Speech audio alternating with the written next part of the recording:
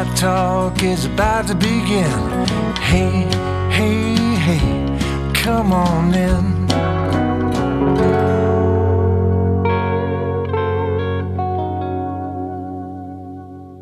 Welcome back to Buckeye Talk. Stephen Means, Nathan Baird, Andrew Gillis, and we got some news to share with you. We've got some good news. We've got some, I don't know if bad is the word, but we've got some bad news, maybe, depending on how the rest of the season plays out. And we've got some TBD news. So let's start with the good news, Nathan. Ryan Day got asked if Travion Henderson is expected to be back on Saturday after missing the Maryland game. What's his answer to that?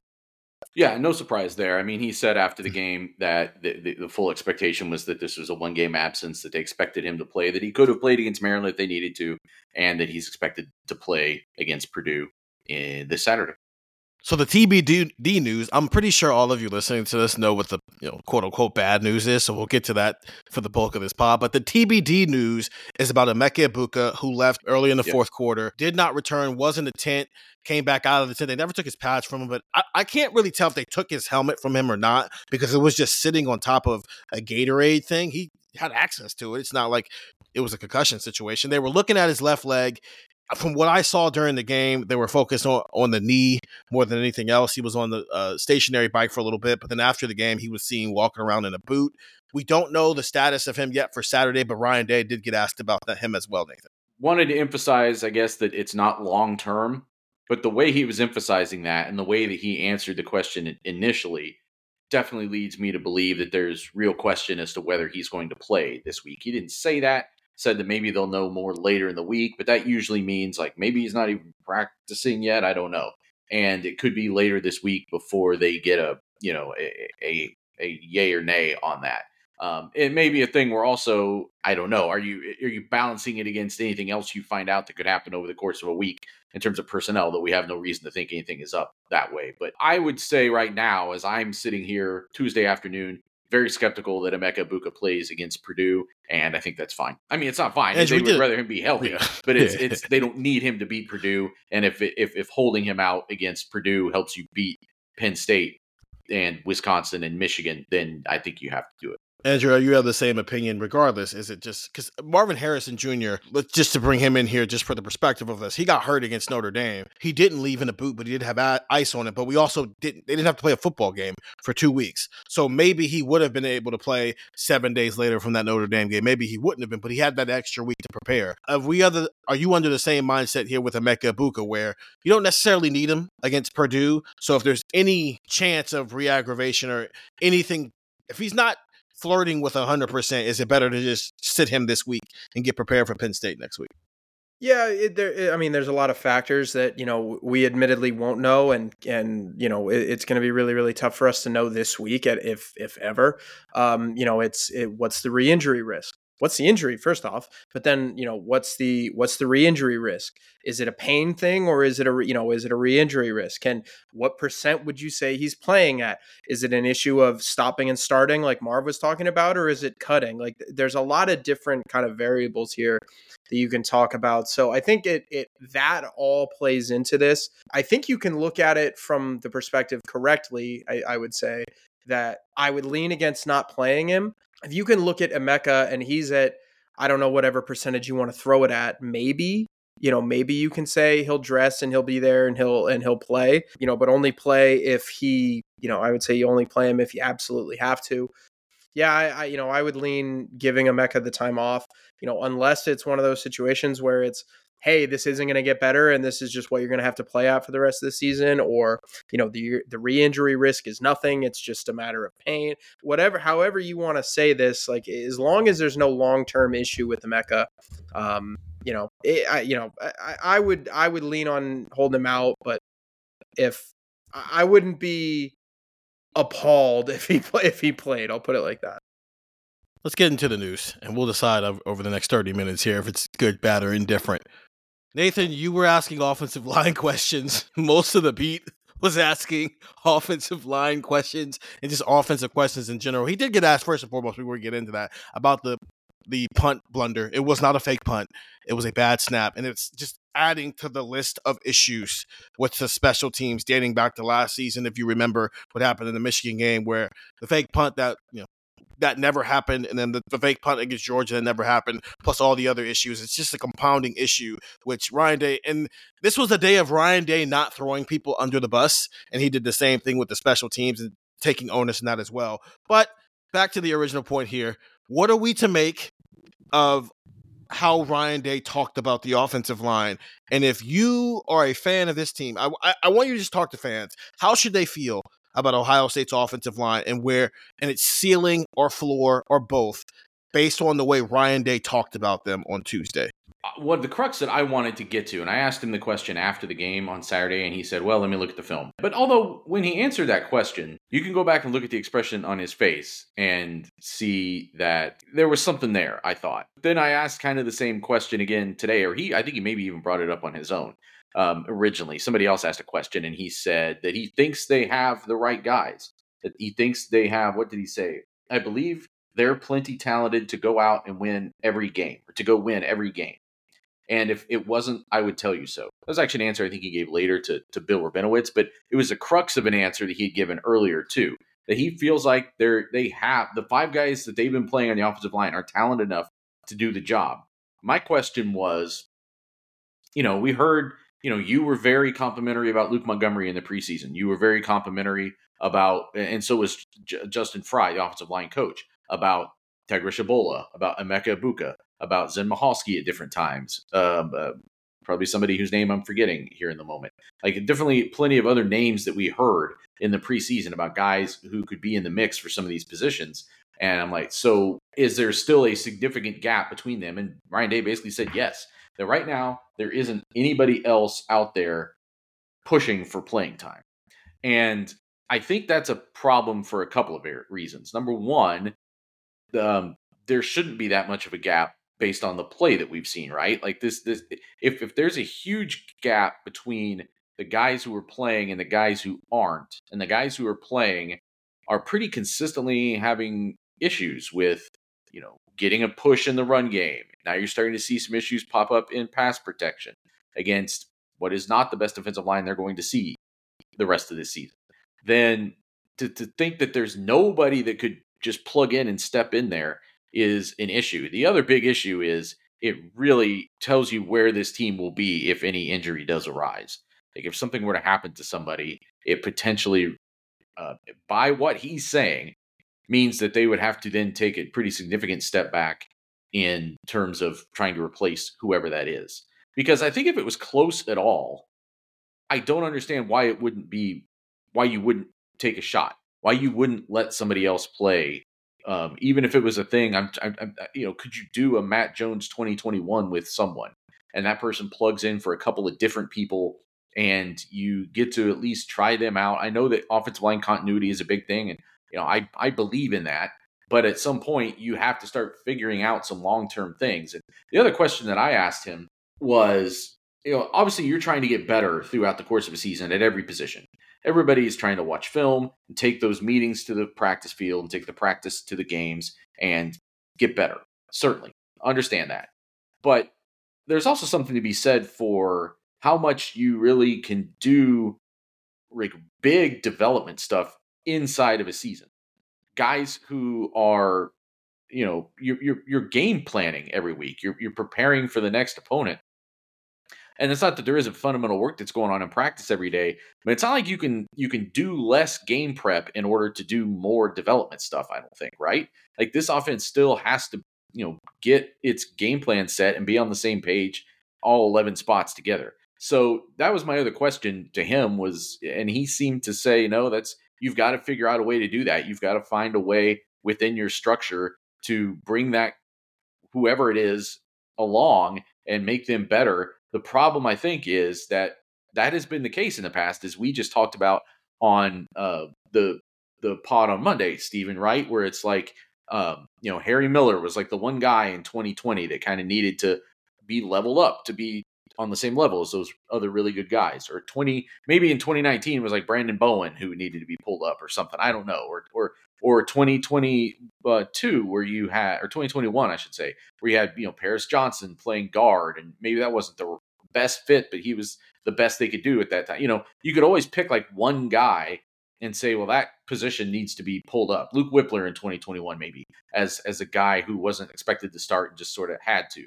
And you could always, that made more sense when it was one guy. But if all five guys in your offensive line are not playing, I wouldn't say they're all playing bad, but all not playing, and certainly not as a unit playing at the level you need him to, that seems like a harder solve in the middle of a season. It's like, how do you bring up an entire unit? And it makes me think that it's something that's going to be kind of chronic that they're just going to have to live with. And so what do you do outside of that to still generate offense? What do you do now? At what point do you make a real noticeable pivot from how you've been approaching offense to how you need to approach offense in order to get this thing going? Because the offensive line can't help you in the ways that it used to help you. Andrew, Ryan Day has been one of the best offensive head coaches since he took over Ohio State. In fact, he was one of the two reasons why Urban Meyer went out and got him. He also went out and got Kevin Wilson to fix the offense in 2017, and they did that. In 17 and 18, the offense got better, and then they've had one of the best offenses in the country for the past 5 years. Is it fair to say that we get to see what Ryan Day is made of a little bit in this situation when he has to adapt in a world where there is a unit on his offense that is clearly lacking behind the other units so much that it's impacting the things they want to do offensively?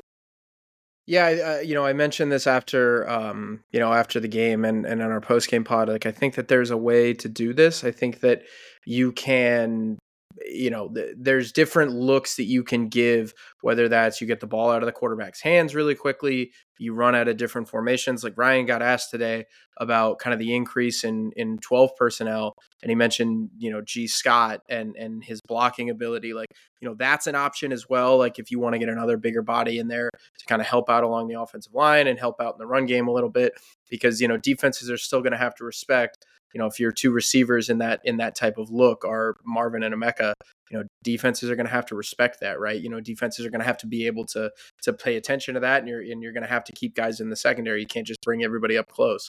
So there's ways out of this.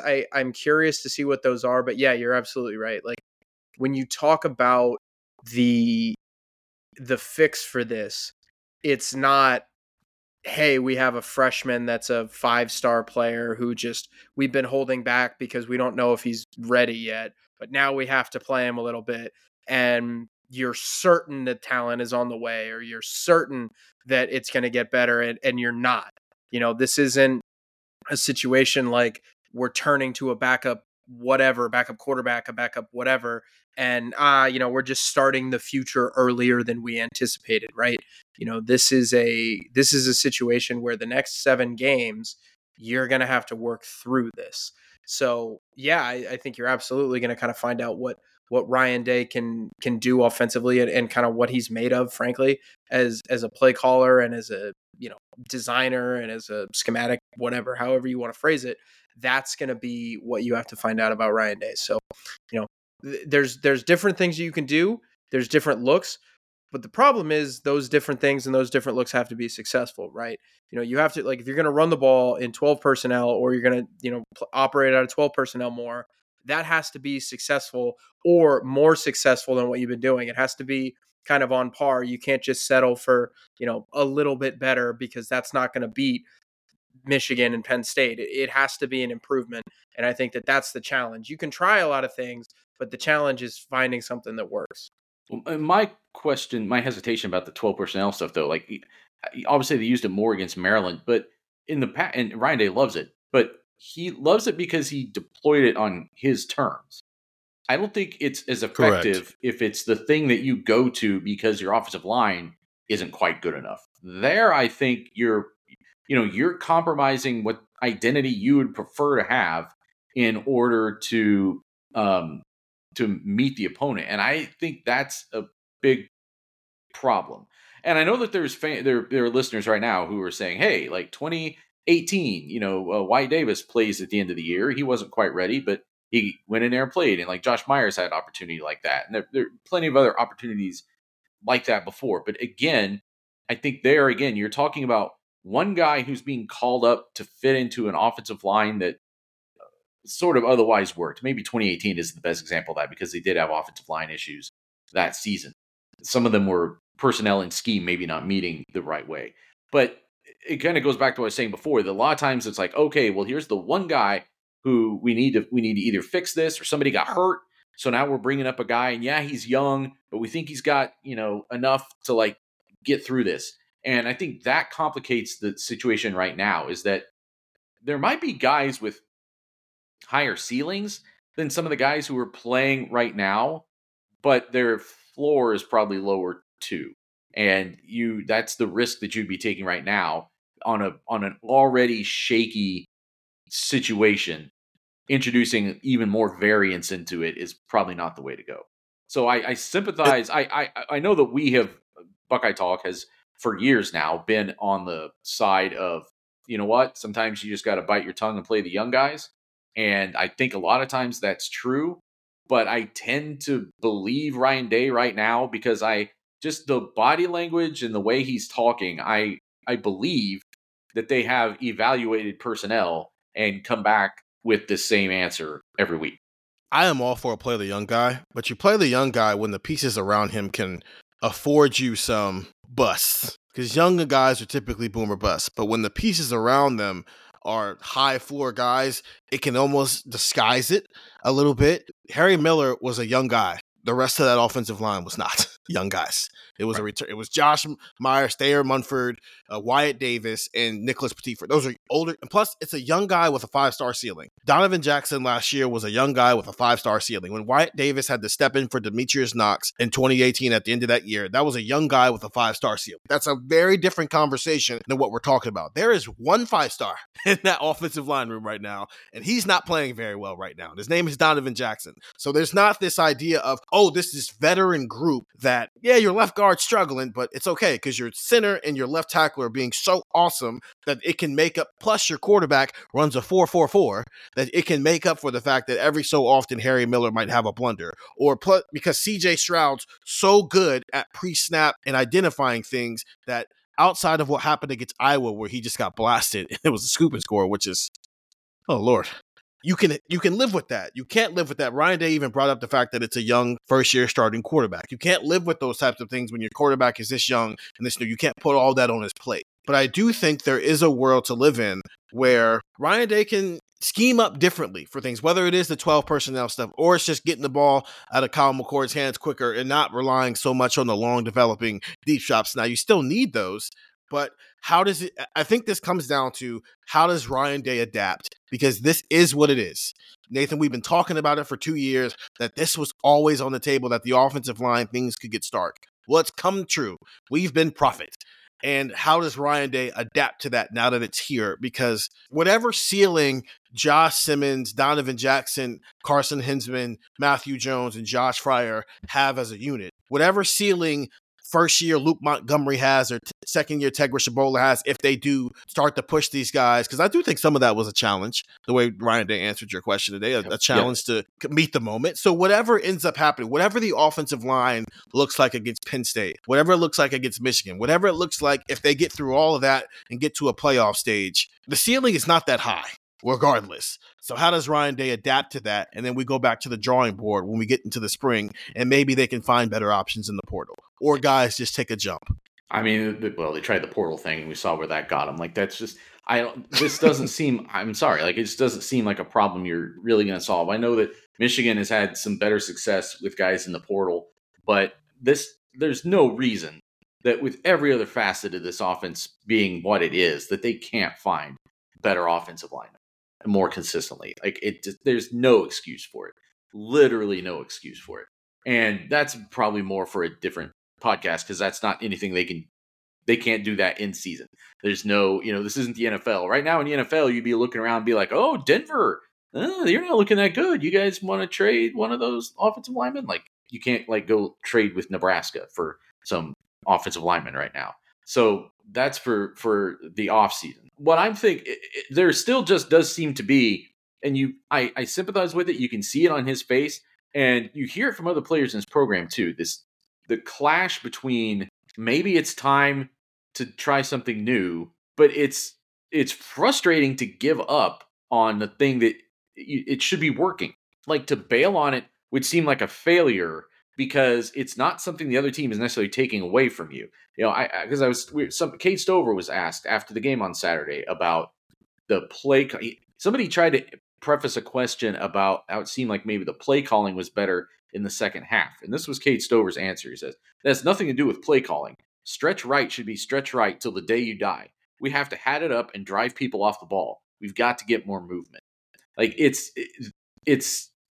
I also think that they need to probably run stretch to the boundary less or stretch anywhere less. Like they need to, I want to see this run game get a little bit more vertical. I think there are some things they can scheme up. I know we talked a lot about what they could do with McCord, but I think there are things they can do within the run game to scheme some things and get more vertical, especially when you've got Chip Trainum, you've got Mayan Williams. Like let those guys play a little bit more vertical than they did in the run game, because this offensive line is not going to be everything you need to, like, they were able to do those things in the past, because even if some of the guys they had weren't great run blockers, they were still tremendous athletes relative to the rest of college football at their position, whether that's Nicholas Petit-Frere, whether that's Thayer Munford, whether that's DeJuan Jones. Like DeJuan Jones is actually a pretty good run blocker, but you know what I'm saying? Like those guys were, they had a little bit more give in their game where it was still going to come out in a positive way for them. And that's just, I don't think, true of these five guys right now. So you've got to find, I think, a way to get this running game a little bit more vertical.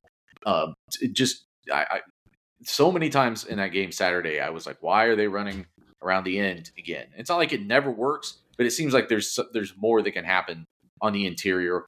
Or is that because they don't trust those guys on the interior enough to make that happen? It obviously worked. In 2019, J.K. Dobbins did that a whole lot. That was where the Myers Davis freeway, or whatever we called it, got started. Doug called it. We thought that they might be able to revisit that a little bit this year. That maybe pass pro is an issue, but these guys should be able to get it done on the ground game. And it hasn't, but I also think that they can probably call plays in a way that helps them more. So we'll see. But I still see that internal conflict. And you can tell it's in the way Ryan Day talks about it too. It's like you can't just abandon the run. You can't just say, well, I guess we're just a team that never runs the ball. Like that doesn't work. There's going to be games, and I'm, even as much as I'm the one saying, yeah, maybe they need to like pull out that Georgia playbook and Georgia script when they play Penn State in 2 weeks.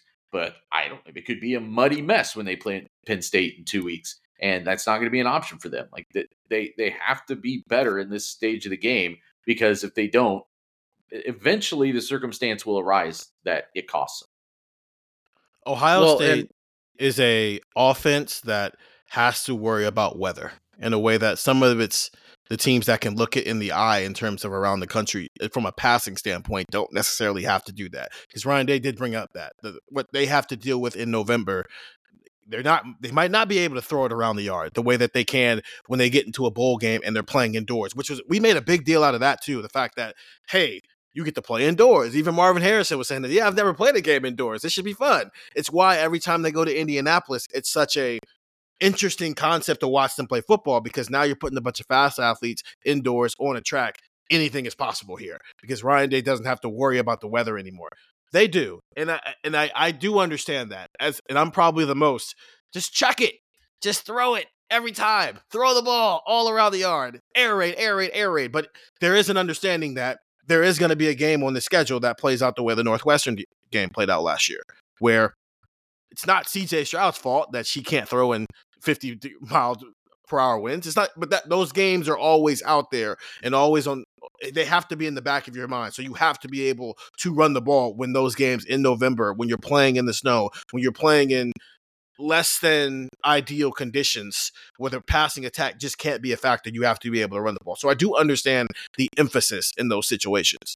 We talked about the schedule being a benefit for them, just in kind of like as a like in totality.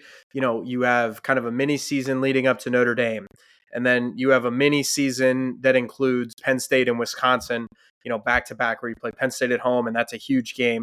And then you got to go to Camp Randall, and then you have a mini schedule where you play at Rutgers, Michigan State, Minnesota, and at Michigan. And obviously that builds with the Michigan game. But as I think about the offensive line, I'm not sure if this is the most ideal schedule for Ohio State's offense and for the offensive line, because they just finished 1 out of 8. They are 1/8 of the way through this kind of gauntlet through the rest of the season, and they have 7 games in 7 weeks, and maybe 8-8 if you play in the Big Ten championship game. Now, if you play in the Big Ten championship game, you're not going to play a team as good as Penn State or Michigan. But I wonder with this offensive line how much of this you can talk about the personnel being what it is, and I'm more or less just playing devil's advocate here, but you can talk about the personnel on the offensive line and Ryan saying, hey, we want somebody to push for this. We don't have anybody ready. Well, you've got 5 starters who I think unequivocally you could say are not getting the job done at the level that you want, or even at the level that you could even just kind of work through. Like, this is an active problem. But what happens if in the fourth quarter against Purdue, insert lineman here sprains an ankle and he's out for 3 weeks because he gets a high ankle sprain? And then all of a sudden you haven't repped anybody else in meaningful reps. And then you go into a Penn State game where, okay, well, we were already kind of changing up the offense a little bit and kind of how we do things, and now we have new personnel in there. Or what happens if it happens in the first quarter against Penn State, and now all of a sudden you're in a dogfight in the second quarter and you're putting in a new offensive lineman? Like, the offensive line is a position of attrition, and it's a physical position. It's a grueling position. I mean, you look at the receivers, like it's hard to get through a regular season healthy, and that has nothing to do with the way that you take care of your body. Marvin Harrison takes great care of his body. He's a college athlete. He's one of the best players in the country, and he got rolled up on in a just the most awkward and seemingly painful way possible.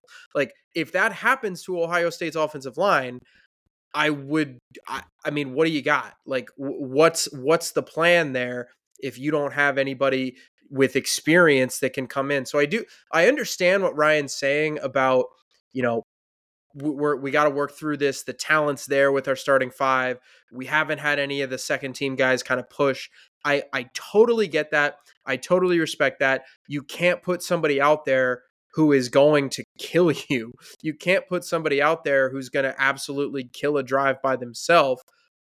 But there is a point, and I think that there is something to be said for, 1, getting a different look and just kind of seeing if it works.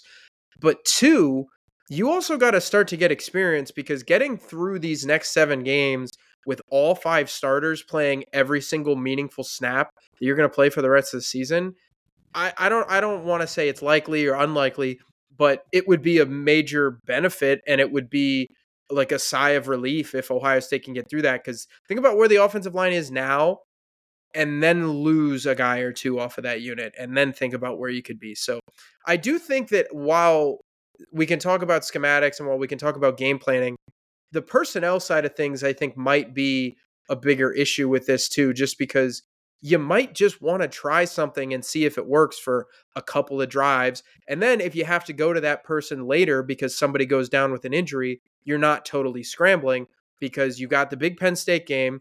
And what happened? I mean, I mentioned if it happens at Purdue or Wisconsin or Purdue or Penn State, well, all right, well, now you got to go on the road and you have to play, you have to play a new tackle on the road at Wisconsin, at Camp Randall, in a place that's going crazy. And Ohio State just won a grueling game over Penn State the week before. Like, you got to, I think, mix this up a little bit, but going into the next couple of weeks. Yeah. Yeah, but I mean, they've never rolled guys on the offensive line. The closest that they've ever come was 21 when Matt Jones, because Thayer Munford had plenty of injuries over the course of the year.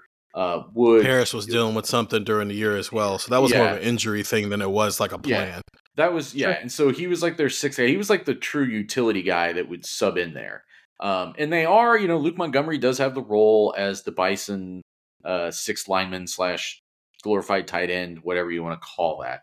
So they are getting those guys in the game. I think I agree in concept with a lot of what you're saying, but the flip side of the coin is, but I mean, these guys who are playing and who are going to keep starting need every rep they can get, because they've got to get better. And I think that's the rock and the hard place that Ohio State is sort of stuck in right now.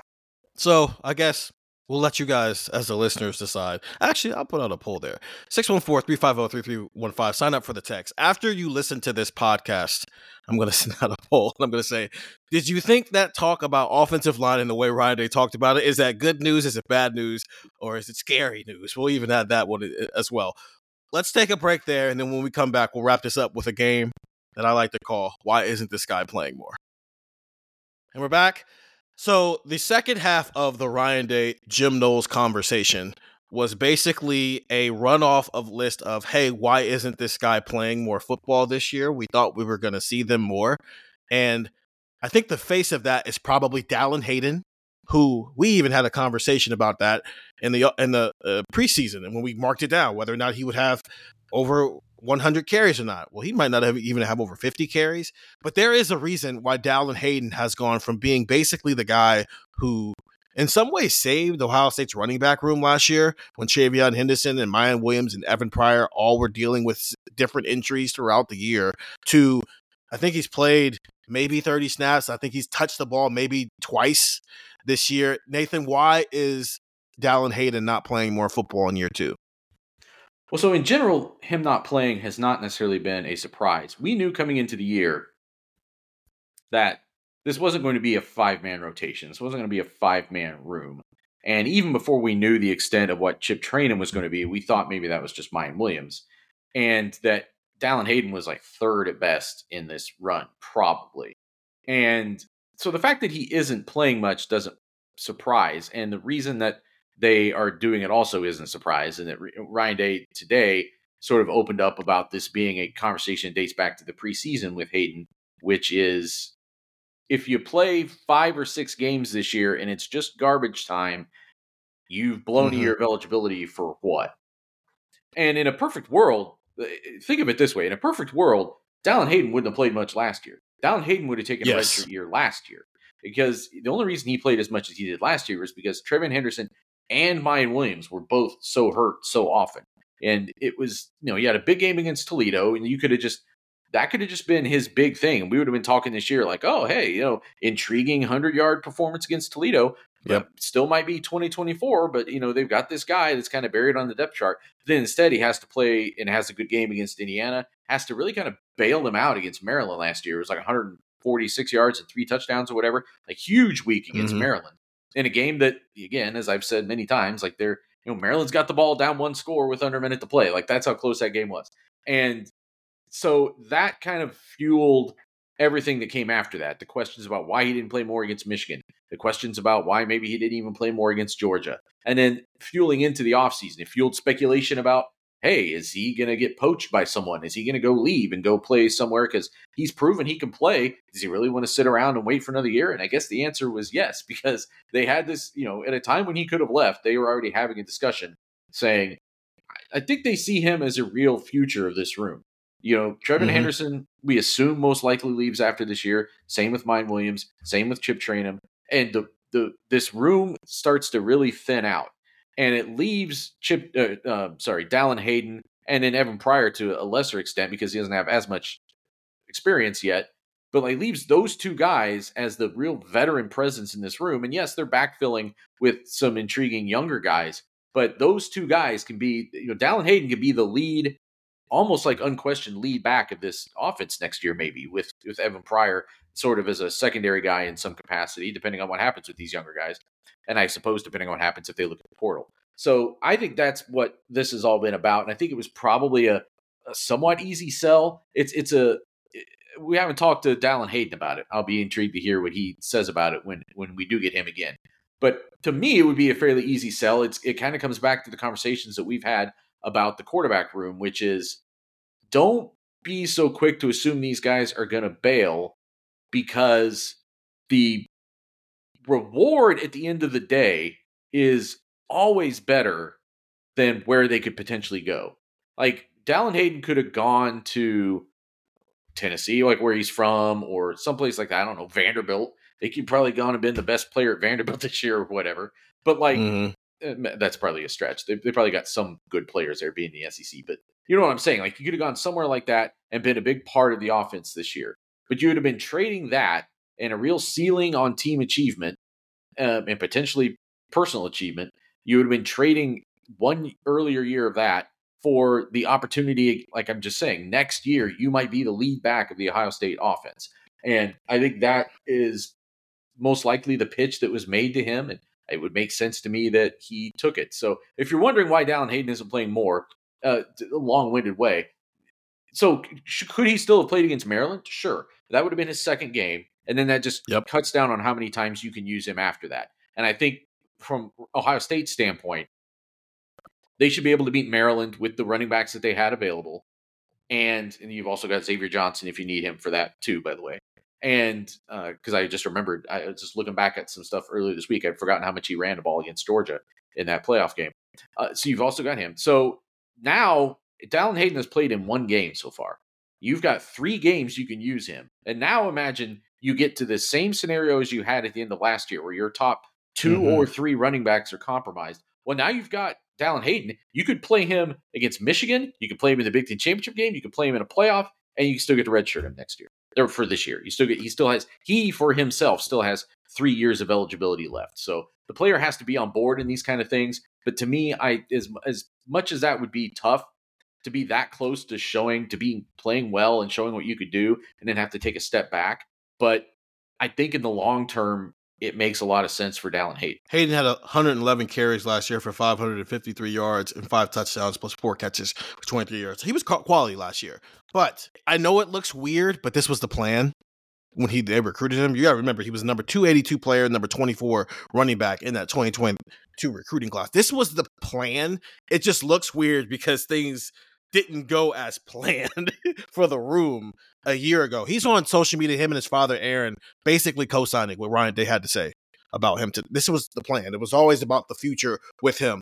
The first year, you redshirted. You just develop in the back. Well, maybe you start to get a role in year 2, but year 3 in 2024 is where there was a real opportunity for him to have a role. They're back on that plan. It just looks weird because they had to play him a year ago. He'd be a redshirt freshman right now had that not happened. Next on the list of 2022 players who are not playing, where it was legitimately verbatim asked. This is Patrick Murphy from 247 Sports. This was the way he asked the question. I keep getting asked, why isn't CJ Hicks playing? Jim Knowles smiles. And so Patrick goes, so I'm going to ask you, why isn't CJ Hicks playing? Andrew, what is the answer that this is not just a CJ Hicks conversation, but this is where it starts at. Why isn't CJ Hicks playing in 2022? Well, it's hard to find a spot, because he mentioned, Jim Knowles mentioned too, Cody Simon as well, as guys that can play and guys that could play if they needed them, but there's veterans above them. And Jim kind of mentioned that I think he said the word veteran like 3 times in that answer. So you can kind of tell like what he's valuing there. When you got Steele and you've got Tommy, those are guys that are hard to take off the field. And, you mentioned the safety driven defense, which is, all you talk about with Jim Knowles and, who you taking off on the back end, and you got your 2 corners, who you taking off on the back end, who you taking off? Are you going 3 down linemen now? No, you're not. So you keep 4 down linemen there. You kind of run out of numbers there. And then you get to the linebackers and it's like, all right, well, Tommy's not leaving. And Steele, Nathan mentioned this in one of our stand-ups, Steele's such a good coverage linebacker that you're not taking him off the field a ton. You want to have him on the field a lot. So, you kind of run out of numbers there. I think that, it was not CJ Hicks. I want to be clear. It's not CJ Hicks isn't ready to play. It's not CJ Hicks can't play or he's still growing or we're working with it. It was none of that. It was just, we've got veterans ahead of him and we've got veterans that are on the depth chart that are just hard to knock off right now. So, it was very much an answer of, from Jim, we got guys that we like on the field, and he was pretty complimentary of the linebacking play, just in general. So he's like, we've got guys that we like on the field, we've got veterans that are on the field, and frankly, it's just hard to get a guy like CJ Hicks on the field if that's going to be the case. Yeah, I asked him to make sure, yes, it's literally just that. The 3 guys in front of him are playing better, which brings us, Nathan, to the Cody Simon conversation in this, and Steele Chambers and Tommy Eichenberg are the starting linebackers, and they get the bulk of the snaps. But Cody Simon, whether you're talking the Notre Dame game or you're talking the Maryland game, in the last 2 weeks, 2 games they've played, he's made plays even if he hasn't played a big bulk of the snaps. And I asked Jim Knowles this, is there room for him to play more? Is he earning more? Is that, he said yes. He's actually been talking about this all year, trying to get more Cody Simon on the field because he's earned it. Is that what does that look like in your mind as you think about what an idea of Cody Simon playing more? Is that him playing instead of Still Chambers? Is it a shared thing like what we've seen in the past? What does that look like, getting Cody Simon more involved with what they're doing out there? You know, Knowles has always been hesitant to platoon too much. And I would wonder, you didn't get this question specifically today. It's a good follow-up for next week, depending on how things go with the linebackers this week. Because this is going to be a big topic of conversation for trying to stop Penn State's offense, I believe, next week. Because last year he came in and was very much like, no, like back seven, like I like to keep those guys pretty stationary or like keep pretty intact, like not move things around too much. But they backed off of that a little bit this year. Obviously, Jordan Hancock and the role that he's had as the nickel safety.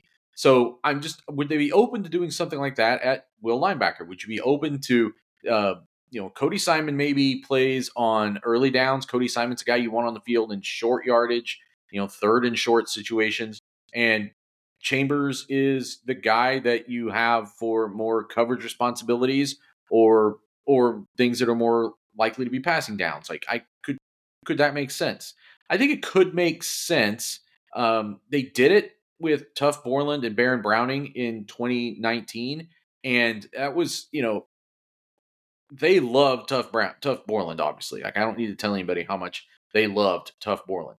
And it was always hard to find the right role for Baron Browning. And I'm not even sure that was it, but it was a recognition of this guy. By using both of these guys, one position is better. I always think of this, it's not the best analogy, but when I covered Purdue basketball, everybody who follows Big Ten basketball knows that they've always got 2 or 3 7-foot guys, but they don't have any 7-foot guy that plays center like 30 some minutes a game. Obviously, nobody really does.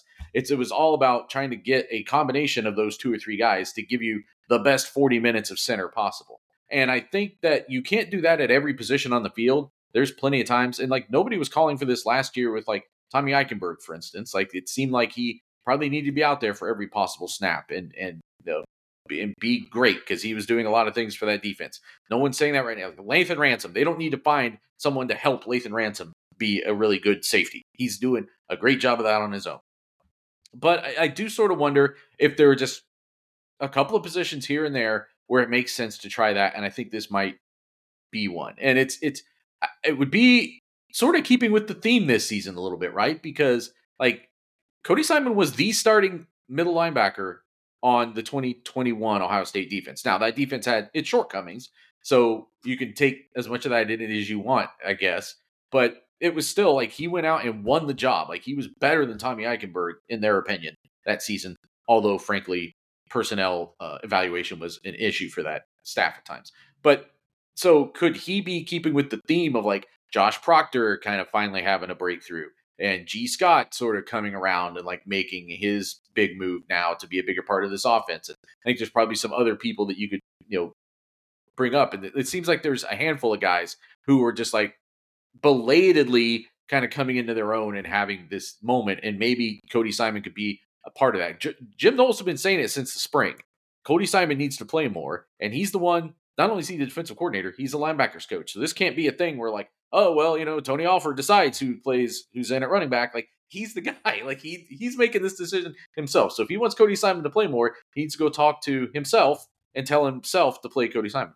Or he can have a meeting with the official linebackers coach James Laurinaitis, and they can come to that decision together. But that's neither here nor there right now. We'll come back around to that in 6 months and see if anything's actually changed in that situation. The other two 2022 guys I got asked about, Caden Curry and Kenyatta Jackson. Jamil said both of those guys are ready to play, but as you just mentioned with the he can't pass it off to somebody else, that's a Larry Johnson conversation of why those two aren't playing more. But it's not that they're not doing things in practice. One of it is just JT Tuimoloau has kind of been awesome, and they're happy with what they're getting from Jack Sawyer, which leads down to another conversation of that's for another day of what's Jack Sawyer's actual responsibilities out there, and whether that's playing into a role of why he's not necessarily getting sacks.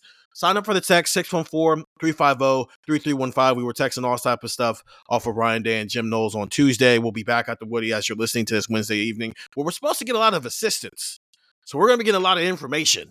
We don't know which assistants as we're recording this yet. Jerry hasn't told us, but we're supposed to be talking to assistant coaches. So we'll see what happens with that. Sign up for the text 614-350-3315. One more thing before we get up out of here. This comes from our texter Todd in Michigan. Congratulations to Theo Dusky of the Grosse Pointe Colts. He normally plays center, but was given the ball with the game still on the line and didn't disappoint. His 20-yard touchdown run all but sealed the win against the Cowboys as the Colts stay undefeated at 5-0. After his score, he convinced his teammates, the coaches, and pretty much everyone in attendance that his initials are TD, as in touchdown, not because his name is Theo Dusky. So shout out to you, Theo. Awesome moment for you this weekend. Listen, guys, sign up for text 614-350-3315. I know we say that a lot, but the texting community has literally become just that for us. Thank you guys who have stuck with us as we've transitioned. Thank you for welcoming Andrew aboard. Thank you for welcoming me into this new role of leading the podcast and being the host. I know it hasn't always been smooth, but we do appreciate you guys for continuing to stick with us. We appreciate you guys so much for that. And I hope this little small shout out to touchdown, not Theo Dusky, to touchdown Dusky, shows you how much we appreciate you guys. And we hope that you guys continue to stick with us as we continue down this path together. So for Nathan Baird and for Andrew Gillis, I'm Stephen Means, and that was Buckeye Talk.